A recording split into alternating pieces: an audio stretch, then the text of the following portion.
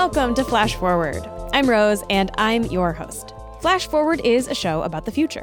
What might happen tomorrow? What might not happen tomorrow? Or in 10 years? Or 100?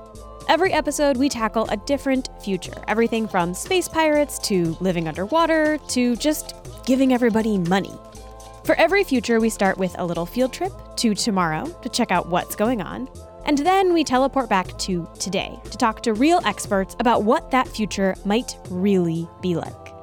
This is the third episode in our little mini-series about Earth. We have 2 more, and then there's a little bit of a break, and then I'll be back with another little mini-season. Got it? Great. Thanks to PNAS Science Sessions for supporting this episode of Flash Forward. Today, take 5 minutes and learn something new about the physical, social, and natural worlds from the frontiers of science. Subscribe to Science Sessions on iTunes, Spotify, Google Play, Stitcher, or wherever you're listening to this podcast. Today, we are starting in the year 2095.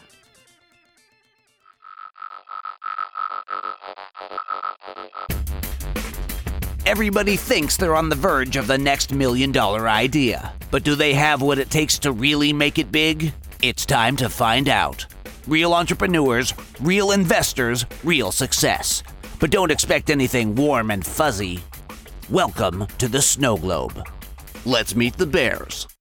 Lenny Haywood is a renegade entrepreneur and billionaire who not only owns the Seattle Supersonics, he also plays for them. Money is a scoreboard where you can rank how you're doing against other people. I'm a winner, and I know a fellow winner when I see one. John Jacob Siwa is a fashion icon turned fashion mogul who doesn't just walk the runway, he owns it. Literally. The most important thing in business is to align yourself with the right people. I'm the right people. Farah Mustarian is the daughter of Iranian immigrants who went on to become a technology mogul like the world has never seen, selling her first startup for $4 billion at the age of 15 and never slowing down. Once you've found out what you love to do, there's only one goal: to be the best in the world at it. I'm looking for those people, the people who can be the best with just a little push. And Juana Aguilar, a venture capitalist who has taken hundreds of businesses under her wing to form the world's largest and most profitable corporation conglomerate worth nearly $1 trillion. People ask, are entrepreneurs born or are they made? I think it's a combination of both. Your mom already took care of the birthing part, and I can make you. Bears will hear from the world's best, brightest, and savviest inventors. For some, it'll be heartbreaking. It's not paranoia, it's science. Are you kidding me? She's trying to rip you off. Can you give me a second to think, please? Oh my God, we're all gonna die. For others, it'll turn into the opportunity of a lifetime. These are nice. This is the future of building, ladies and gentlemen. Who wants to dive in? The water's empty. We're gonna make some money before society collapses, girls. Let's step into the globe.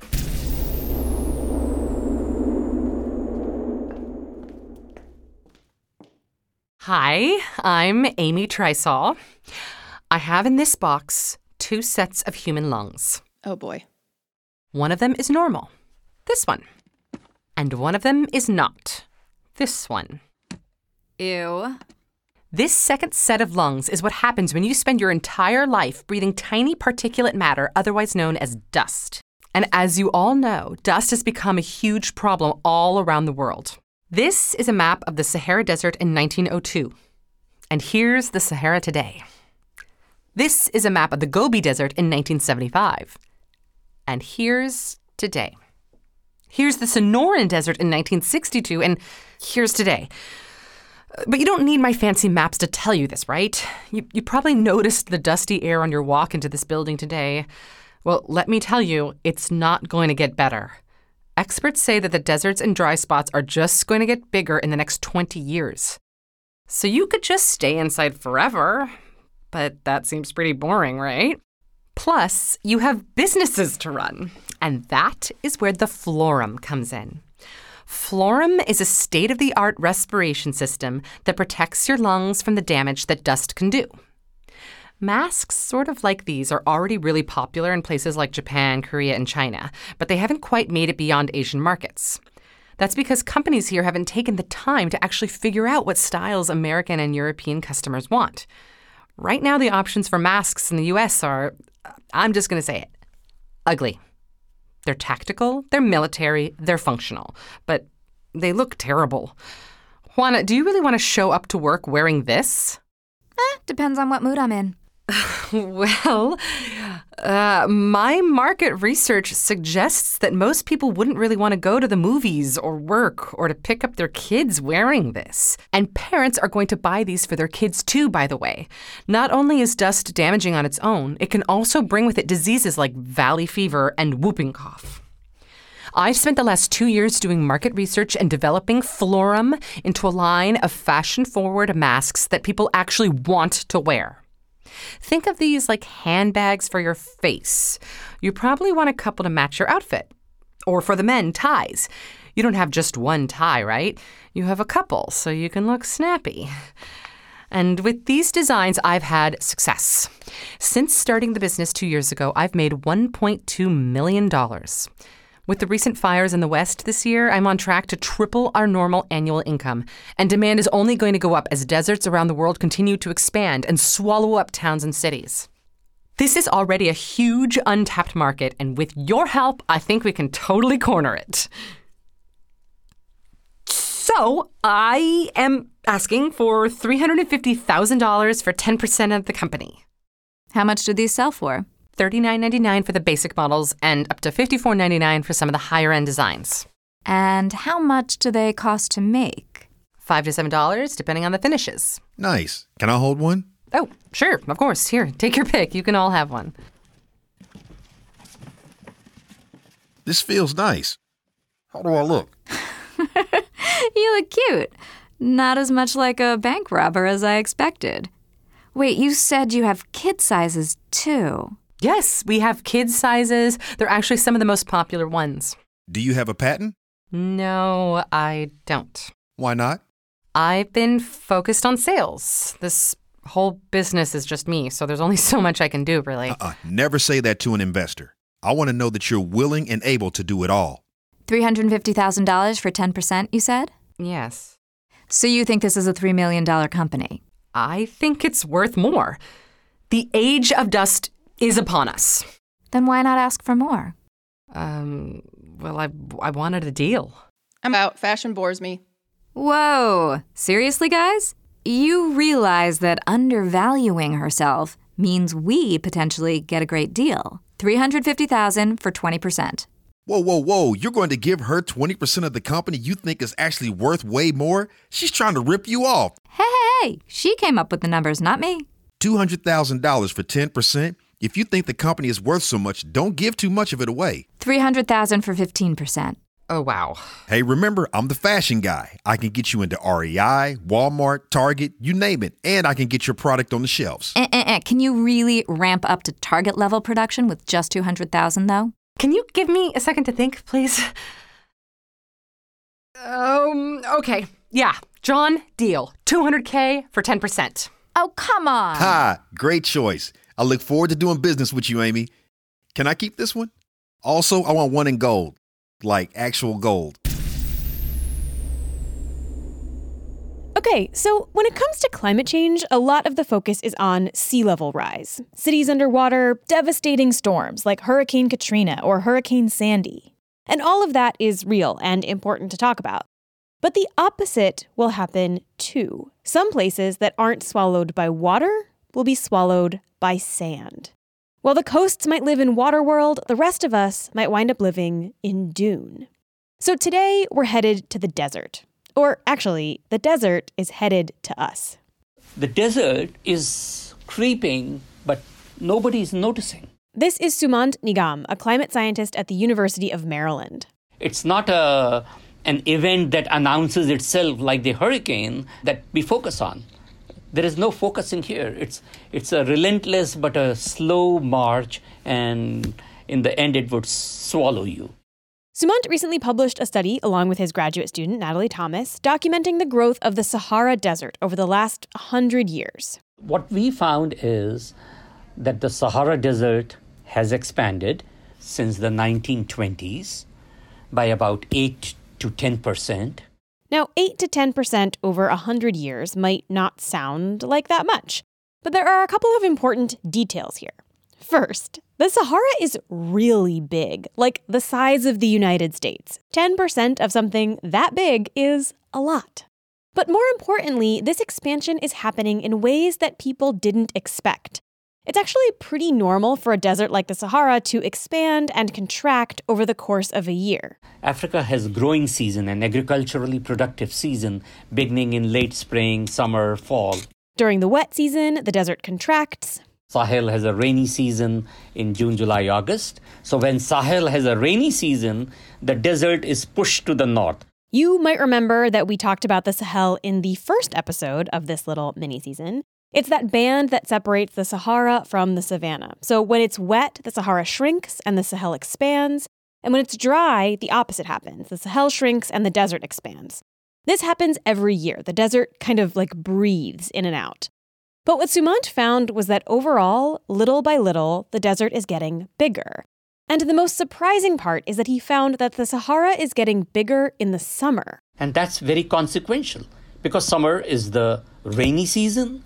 It's the growing season. That's when all the crops are planted. This is extra bad. Not only is the desert expanding, eating away at the land around it, but it's getting bigger exactly when it's supposed to be shrinking. And exactly when the local people need the desert to be shrinking. Sumant's paper also gets more specific. They show exactly where the desert is creeping further south. Our analysis indicates that Mauritania in West Africa and Chad and Sudan in the middle and to the east are going to bear the brunt of the desert advance southward. I will post some of the maps from this paper on flashforwardpod.com if you want to look at them. Another cool thing about this paper is that Sumant and his team were able to analyze 100 years of data, which is a span of time longer than most of the natural climate cycles that might drive something like a dry spell.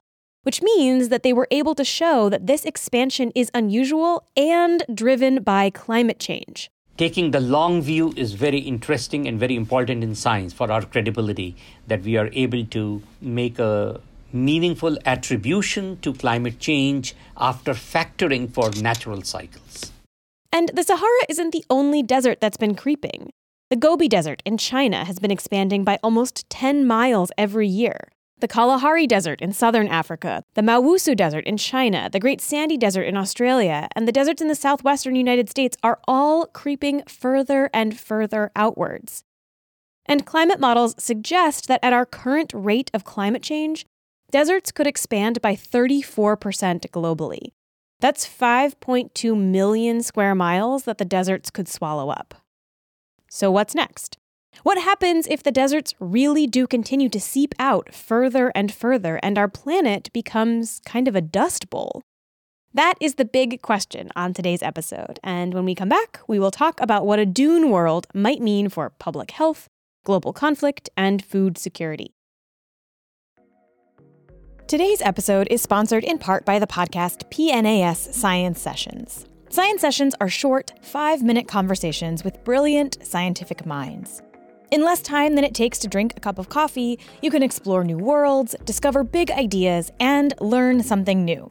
If you are a cat person, you might like the recent episode about whether or not a cat's tongue is actually a good tool for grooming. Scientists used to think that the little bumps on a cat's tongue, which are called papillae, were shaped basically like little cones. But in fact, what these researchers found is that the papillae of a cat's tongue are actually super tiny, hollow wicks, which make them really good at scraping and gathering up stuff when the cat is grooming. And their research has led to a cat tongue-inspired brush. So cool. You can hear that conversation on Science Sessions. Subscribe to Science Sessions on Apple Podcasts, Spotify, Google Play, Stitcher, or wherever you get your podcasts. So the deserts are expanding all over the world, but who cares? What's a little dust? Well, you should care because for one thing, dust can sometimes come with some uninvited guests. They could possibly be hitching a ride with the dust. We haven't been able to study that fine of a transport mechanism with these spores. They're so small that they can travel a good distance. This is Morgan Goris, a PhD candidate at UC Irvine. And the spores she's talking about are the spores of a fungus. And if you inhale those spores, you can get something called valley fever. Valley fever is an infectious fungal disease. that's found in desert areas. In the United States, it's found in the southwestern United States and also parts of Washington state. And it's also found in Central and South America. For some people, valley fever is no big deal. Only about 40% of people who actually contract the disease will show symptoms. But for other people, and often those who are already immunocompromised or young kids or older people, it can get a lot worse. Symptoms first start like the flu. You'll have a rash and fever, and then it can actually develop further. And if the fungus disseminates throughout your body or spreads to other parts of your body, it can become very nasty and cause things like skin lesions, where you have these sores on your skin, or even move to your brain and cause swelling of the brain and can unfortunately become fatal. The spores that cause valley fever come from a fungus that grows in desert soil. It acts as a decomposer, so it likes to eat decaying animals, especially keratin, which is found in your hair and your nails. But when there's nothing around to eat, the fungus moves. And it moves by breaking apart into tiny, tiny spores and floating through the air. And these spores can become lofted into the air with any type of soil disturbance. So if there's high winds or a dust storm, or if you are, shoveling into the earth and cause a plume of dust, these spores can become airborne. And once they're airborne, they can find their way into our lungs. Because the symptoms of valley fever can take a while to show up, it can actually be hard to link things like dust storms and cases of valley fever. But there are clear examples where scientists are pretty confident that a big influx of dust caused an outbreak. And there have been situations where large dust storms have come across the Phoenix metropolitan area, and then in the following few months, we see a large increase in cases. Researchers suspect that as the United States and Mexico dry out and get hotter, they're going to see more cases of valley fever because there's simply going to be more habitat for the fungus to grow in. So this combination of increasing temperatures and decreasing precipitation or decreasing rainfall in a lot of these areas might allow valley fever to move further north. And it's not just valley fever that's linked to dust. There's also something called Kawasaki disease that seems to be linked to the movement of dust across the planet. And this disease, we're unsure of what is that causative agent for this disease, whether it's a virus or bacteria. But there have been cases in Japan and in San Diego. And it seems that these cases are linked to these global winds. So Kawasaki disease is so fascinating and weird. It was discovered over 40 years ago, but like Morgan said, we literally do not know what causes it. A fungus, a bacteria, who knows? But scientists do know that it enters into humans through our mucous membranes and can work its way into the arteries of mostly young children. The initial symptoms, things like fever, rashes, and swollen hands and feet, often fade after a while. But Kawasaki disease can leave behind this kiss of death.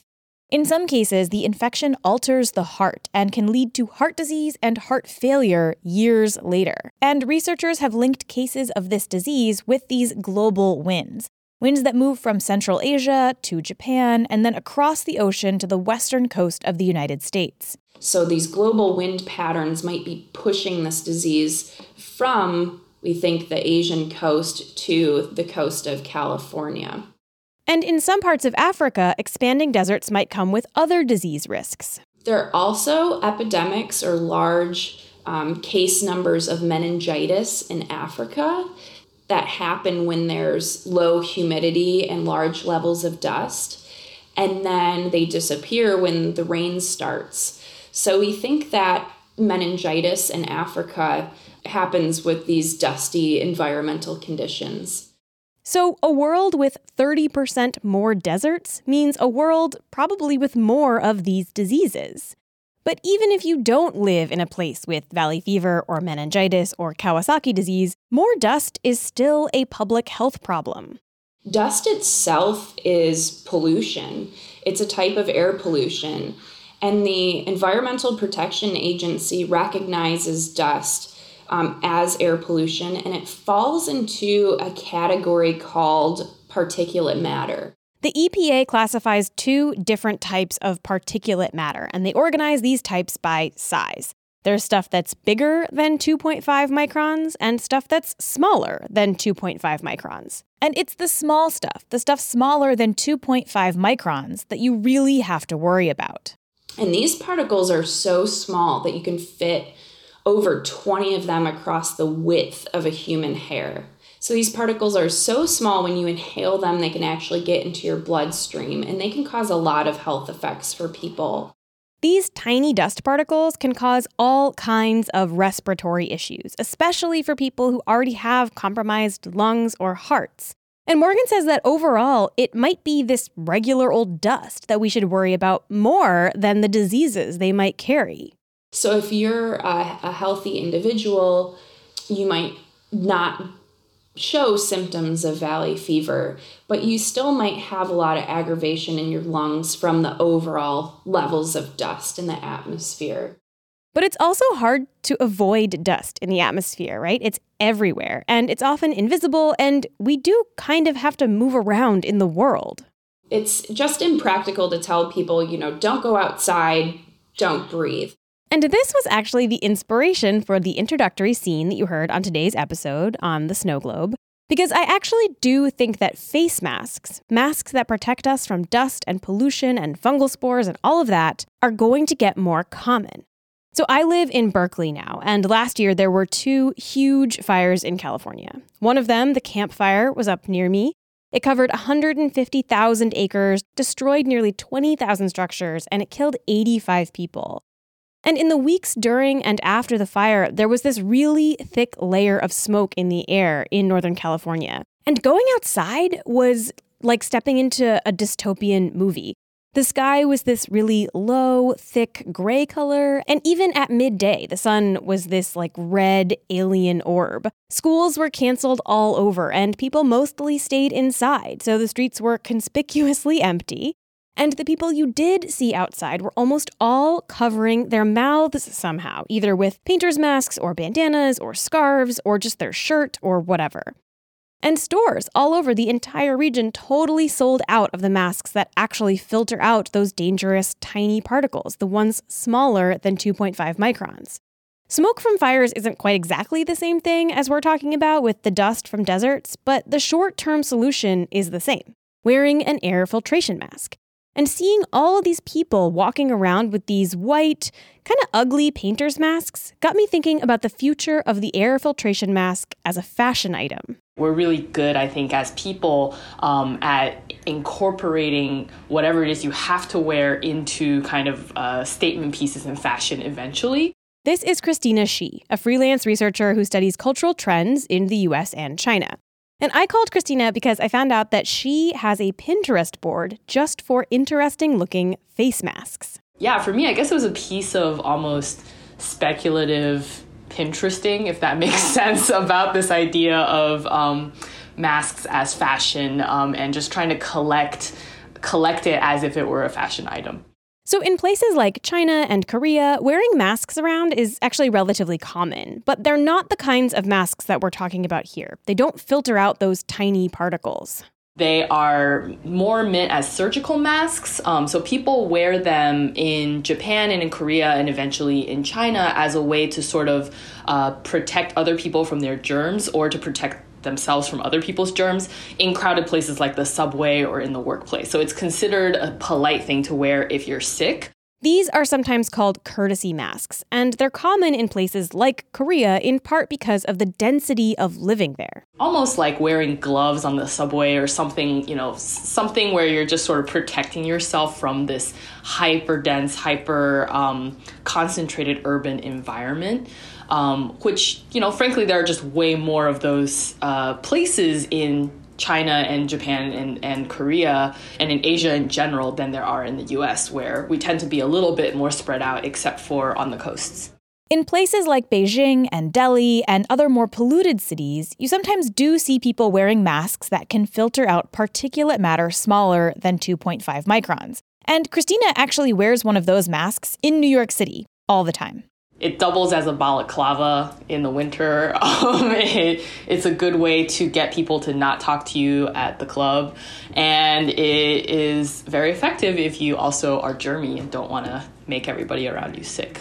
Christina first started wearing her mask when she was sick and she didn't want to infect her students. But she quickly realized that she actually really liked wearing it. It's like sunglasses for your mouth. Right? Like the amazing thing about sunglasses is that when you're wearing them, no one can see where you're looking. And so you kind of maintain an air of mystery. Like you can be crying or hungover or whatever and no one can tell. And the face mask does the same thing for the lower part of your face, which is actually an exhilarating, liberating feeling for me. So that's why I started wearing mine more. So in a lot of parts of Asia, wearing a mask over your mouth, whether it's a surgical one or one meant for filtering air pollution, is pretty normal. You see people wearing them all the time. And you can even get cute ones with cats or cartoons on them, like the ones that Christina collected on her Pinterest page. But in most parts of the United States, you don't really see this, right? Even on the New York City subway, where maybe you should be wearing something to protect yourself from the germs of all of these other people. It's still relatively rare to see anybody wearing a mask. So I wanted to know what it would take to get masks to break through in a US market. And Christina said there are a few ways that this could happen. One of them actually continues this analogy of sunglasses.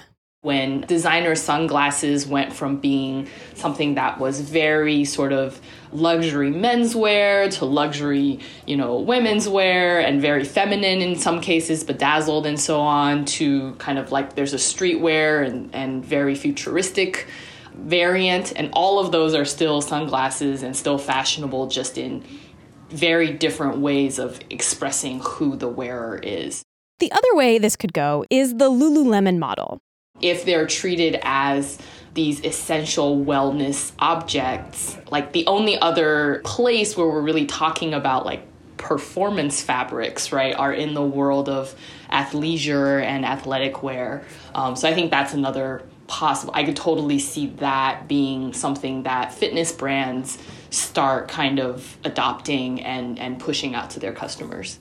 There are a couple of hurdles that I think people will have to get over in the United States. The first is just admitting that we have a problem with air pollution. And the second is this idea that covering your face is somehow suspicious, right? Covering your mouth is associated with bank robbers and villains. But Christina points out that sunglasses cover your face too. Despite that, sunglasses have proliferated in the US, right? It's very, very, very common for people to wear sunglasses. I'm not actually someone who likes to wear sunglasses, and I'm struck by how common it is for people to cover up one of the more expressive parts of their face, right, all the time. And I think that it might have been seen as, excuse the pun, shady at some point, but that's part of what the fashionization of that item kind of helps with, right? If you have sunglasses, but they're full of glitter and bedazzled and whatever else, you look way less like you're about to shoot somebody, right? Than if you're just wearing a plain black sort of military looking pair of specs. And I think that the same thing will happen with face masks. So for this item to take off in our future dust planet, we do need an entrepreneur like Amy from our intro to introduce cool-looking, non-threatening mask designs that people want to wear. And in fact, there are a handful of companies out there right now doing just that. And if you want to read more about them and how they're trying to make this item happen in the US and abroad, I've actually written a piece for a site called The Goods, all about the future of face masks. I talked to fashion bloggers who review masks in India, an inventor who designed a mask to actually fit Asian faces, and a mother-son team who came up with their face mask company at Burning Man. So if you want to read more about that, you can find the link to that piece in the show notes. It went up today, so you should be able to read it. Okay, so in this future, we might all be wearing bedazzled face masks, but it's not all glitz and glam. Along with the public health concerns that dust presents, there are other reasons that this desert planet future might be really bad. Experts estimate that a third of the world's population lives in drylands. Not quite deserts, but vulnerable to becoming deserts. At the current rate of desert expansion, the UN estimates that 50 million people are at risk of being displaced. That could be because their homes are literally swallowed by the desert, which is already happening in places like the Tanagar Desert in China. Or it could be because the land that people live on becomes completely unusable for agriculture, which is what's happening across the Sahel. In one survey done in Ethiopia, researchers found that 58.7% of people who migrated did so because they were unable to produce enough food due to drought and land degradation. Anytime you have that many people trying to find a new place to live, there are bound to be tensions. Lots and lots of experts have predicted that one of the impacts that we will see of climate change won't be weather patterns or storms, but wars. Wars over resources, but also wars over human movement. Here's a quote from a U.S. military corps general named Stephen Cheney from last year. He said, quote, "If Europe thinks they have a problem with migration today, wait 20 years. See what happens when climate change drives people out of Africa, the Sahel especially. And we're talking now not just 1 or 2 million, but 10 or 20. They're not going to South Africa. They're going across the Mediterranean." End quote. Now, this isn't just happening in Africa. We have evidence that this kind of migration will also be true in the Americas and Asia. From 1960 to 1980, over 3 million Brazilians emigrated due to the degradation of their land. Researchers have evidence that the expansion of dry lands and desert has pushed large numbers of people out of Mexico, Argentina, Kazakhstan, Bangladesh, and India. So I think it's kind of worth pausing for a second and thinking a little bit about why so much of the coverage of these so-called climate refugees focuses so heavily on the migration of Africans. And let's be very clear here, the vast majority of the time, the folks in these regions had basically nothing to do with the climate change that has caused their homes and agricultural lands to be swallowed by the desert. All of this is to say that there are some really good reasons why we should be worried about deserts expanding, and should probably be figuring out ways to stop them. And when we come back, we'll talk to 2 people who are thinking about just that. This episode, like every episode, is supported in part by patrons. So some of you may have noticed that sometimes in the show I say something like, "But first, a quick word from our sponsors." And then there are no sponsors.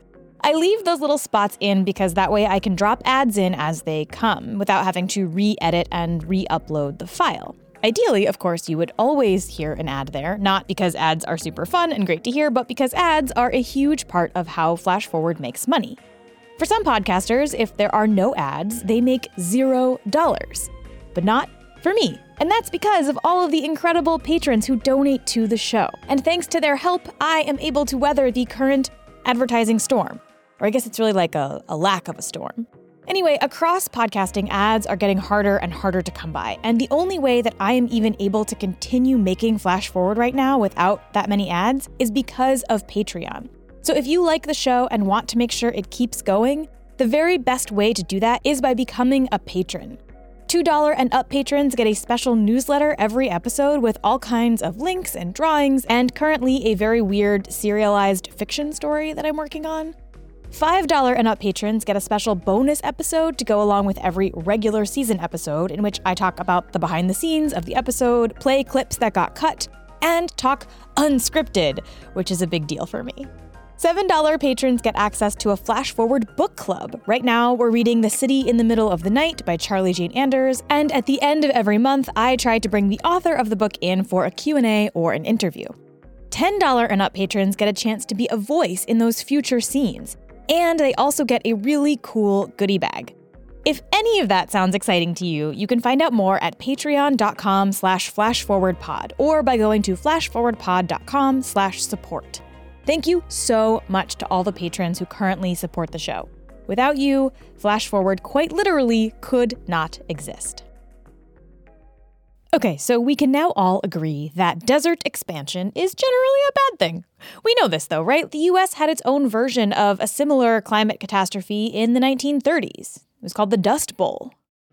It fell across our city like a curtain of black rolled down. We thought it was our judgment. We thought it was our doom. That's a song by Woody Guthrie called Great Dust Storm Disaster. And we don't want that to happen again, anywhere. Everything that we do in terms of the food that we eat, the water that we drink, it all relates to the quality of the land. So it's a really, really important issue if we want to survive, basically. This is Lindsay Stringer, a sustainability researcher at the University of Leeds in the UK. Lindsay has worked with the UN for years on various initiatives that are trying to protect the land and combat desertification. There are quite simple practices that are often grounded in local knowledge that can be used to make sure that the nutrients don't get taken away from the soil. It turns out that, in general, folks on the ground in these communities actually know a lot about how to deal with the desert. Wow, surprise, we've ignored local knowledge on something. You don't say. So it might involve adding green manure to the soil. It might involve mulching, leaving crop residues in place to keep the soil bound together until the next crop. No tillage. Developing planting basins, so you plant your crops in a certain way so that when it rains, the water doesn't wash the soil away.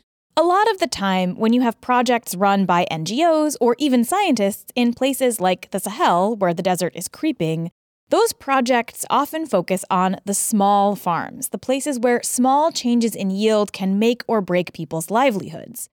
But there's kind of a catch-22 here. Because of the vulnerability of smallholder farmers and the precariousness of their livelihoods, there's been a lot of focus on them and how they can adapt in ways that don't undermine their ability to mitigate climate change as well. And here's the catch. Some of the things these small farms can do to help save their land and protect themselves against the creep of the desert are things that contribute to global warming. Because the easy way to say to farmers, improve your soil by adding fertilizers. But fertilizers also have a big climate change impact as well. Some estimates say that fertilizer use by agriculture is responsible for 2.1 billion tons of CO2 every year. And fertilizer is also linked to emissions of nitrous oxide, which is a far more dangerous gas because its warming effect in the atmosphere is 300 times stronger than CO2. So you have these farmers who are battling desertification, which is driven by climate change, which their small farms didn't really contribute to. And they're being told that they should not do stuff that they know works to battle the desert because it will contribute to climate change. So this is where it gets really complicated, and this is what the United Nations is grappling with in its carbon accounting. You can plant trees, for example, and your trees, you can make assumptions about how much carbon your trees are going to suck in from the air. But at the same time, by changing a land use, maybe from agriculture to forestry, you're then having an impact on the agricultural production and potentially food security. So there's all these trade-offs that occur, not just at the local level, but if you scale that up all over the world. So it's impossible to keep an accurate balance sheet of what's going on. So what often happens is that well-meaning NGOs come into a place and make suggestions or do small-scale tests with these local farmers trying to find ways to stave off land degradation. But often, those projects are short-lived, just a couple of years, or however long they have grant money for. And then those people leave, and it's not always clear that the project even worked. And then another group comes in and they say, no, let's try this other thing. Sometimes those groups are even working at the same time, and it's all really confusing. Lindsay has this really fascinating paper about these various proposed methods and projects in southern Africa, looking at Swaziland, Botswana, and Malawi. And it includes this table of all of the stuff that's been started and proposed recently in Malawi. And it is a ton of stuff. It's no wonder people on the ground are bewildered. A lot of people in Malawi, for example, are quite confused about what they should be doing because they get one NGO that comes in and tells them they should be digging planting basins. You get another NGO who's got some money to do agroforestry. So what happens is that a lot of these projects wind up only going part way. So they tend to follow those practices while the project's there, while the NGO's working there. And then as soon as the NGO leaves, they go back to what they were doing before because they haven't given it long enough to see any benefits come through and the project support has stopped. And even when these projects are running, it's not always clearly communicated to folks what the baseline ideas are and what they're supposed to be doing. We even had one example, we did some work, it was with a PhD student, a former PhD student, she's graduated now, but she's from Malawi and she was doing some research into why do people stop using conservation agriculture practices. And she found just by talking to people that one guy stopped using conservation agriculture because he said, my field's not by a road. And she said, well, why does that matter? And he said, well, all the demonstration fields for conservation agriculture are by a road. And he hadn't been told that the road wasn't important. It was just to try and raise awareness by putting it on the road as more people would pass and see what was going on. He thought that meant that he couldn't use it because he didn't have a field near a road. So there's really basic information that isn't getting through. And this doesn't really help anybody, right? On the one hand, we're not getting any real information about whether any of these methods truly work in the long run. And on the other hand, the local people are getting rightfully very annoyed by all of these conflicting messages, particularly when they in fact know a lot about how to manage their own land. And a lot of people, you talk to people in the rural areas in many African countries, and people are sick of projects. And they say they came in and they told us how to farm our land, but actually we just want some cattle. Nobody, I think at the problem definition stage, working out what is actually wrong with the environment, that's when you need to start engaging with the population, not deciding that there's something wrong and then going in to try and help them fix it. Because actually, as an external person, as an outsider, you might not know the system in the same way as the people that live there. But what if we could just invent something to stop deserts from expanding? Is there a technological solution to this? In fact, there are a couple of possibilities here. In some countries, there's been a lot of success through dune stabilisation measures that involve creating windbreaks on the top of dunes. And that's often through the use of vegetation, planting trees, using natural materials to make fences and so on. There's also this really cool method where you lay textiles or straw over the land that create a permeable surface that can be placed over the dune. And again, it stops all the sand from blowing around and stabilises that dune environment. Imagine taking straw and then making like a grid pattern across an area where each grid cell is about 1 meter squared. So it's just like this crisscross of straw, and the straw is just pressed into the soil so that part of it is left sticking up. This is Matthew Bowker, a researcher at Northern Arizona University. This is a really successful method, and it's used all over China now. The way it works is it slows down the wind at the soil surface and also functions as sort of a trap for blowing dust and sand. Matthew works on soil degradation, and his team has actually done a few little trials of this straw method. But what he mostly works on is something called biocrust. Biocrust is kind of like a living skin on the surface of the soil. And the reason I say it's like a skin is that it's of just a very thin layer on the top of the soil, and it's engineered by little organisms. In some places, biocrust looks just like dirt or sand. Other places, it's actually really colorful because some of the lichens really have some wild colors ranging from pink to green to kind of blue-gray and white and all kinds of colors like that. And even though it might not look like much in some places, biocrust is actually a living layer made up of mosses and lichens and microbes and liverworts and all sorts of other little living things that grow and create this really cool structure. They do it in two ways. They sort of have string-like structures that weave through the soil particles and sort of stitch them together. And the other way it works is they sort of goop out sticky substances, and soil particles can stick together. So the next time you're walking around in a desert environment and you see a sign that says to stay on the trail, this is part of the reason why. Stepping on these little organisms can kill them. Biocrust is crucial to desert environments for a couple of different reasons. Number one is simply holding the soil in place. One of the major problems that we get in dry lands and deserts is erosion. So if the individual soil particles are held together into bigger pieces, they're more resistant to erosion. Biocrust also does a really good job of accumulating nutrients and storing water, which in the desert is a really big deal. Essentially, a healthy biocrust can make or break the lives of plants and animals in the desert. And it often plays a role in keeping deserts where they are, which is why some people have been wondering if biocrusts might be the key to stopping the spread of deserts.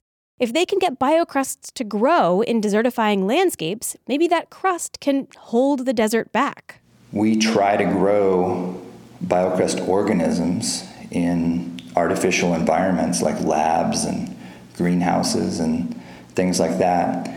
That way we can make biocrust tissue on demand, and then we try to disperse that out into the field.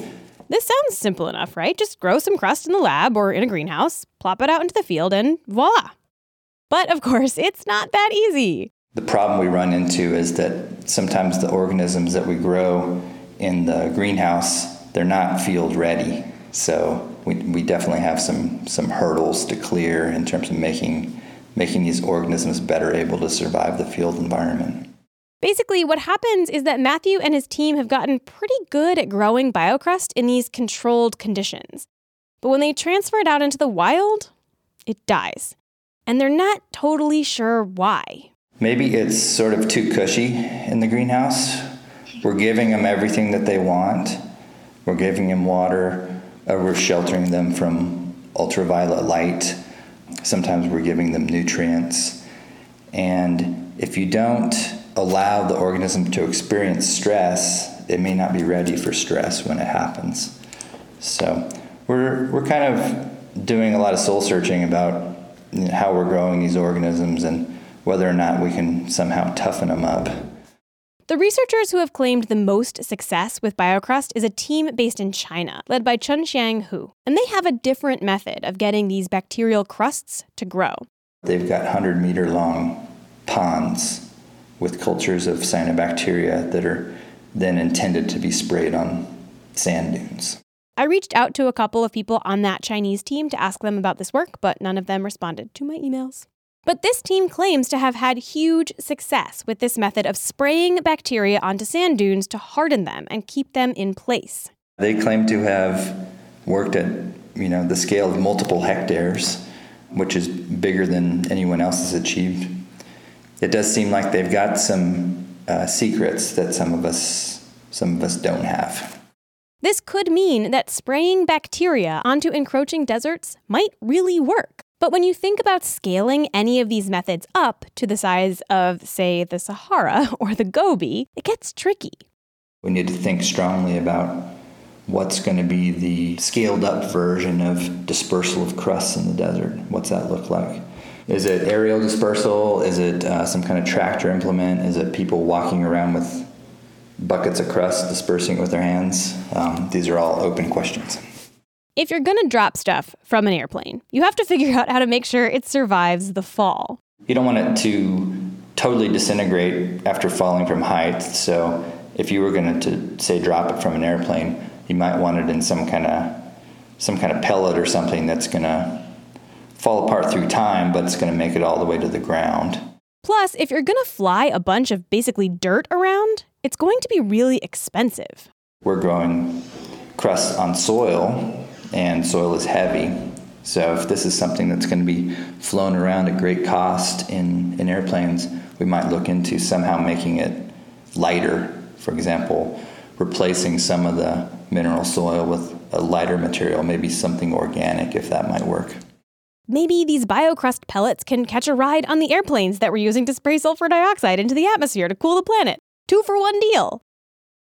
To stop turning vast swaths of our planet to desert, we will probably have to use basically some combination of everything we talked about on this episode. How annoying, yet predictable. The solution to a giant problem is complicated. Darn it.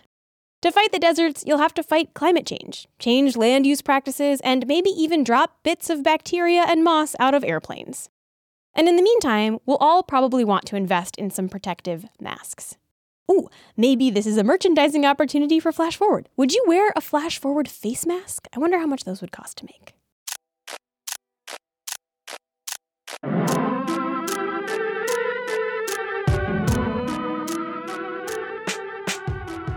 That's all for this episode.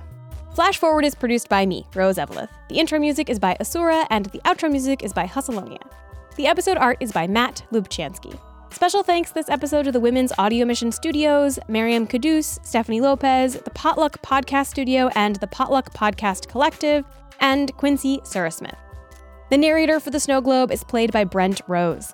Lenny Haywood is played by Evan Johnson. Farah Mustarian is played by Zara Noorbakhsh, who hosts a podcast called Good Muslim, Bad Muslim. Definitely go listen to that. John Jacob Siwa is played by Joseph Jones. Juana Aguilar is played by Tamara Krinsky, who is the host of Tomorrow's World Today, now streaming on Amazon. Amy Treisel is played by Ariella Morgenstern. You can find more about all of those actors and our guests on this episode in the show notes.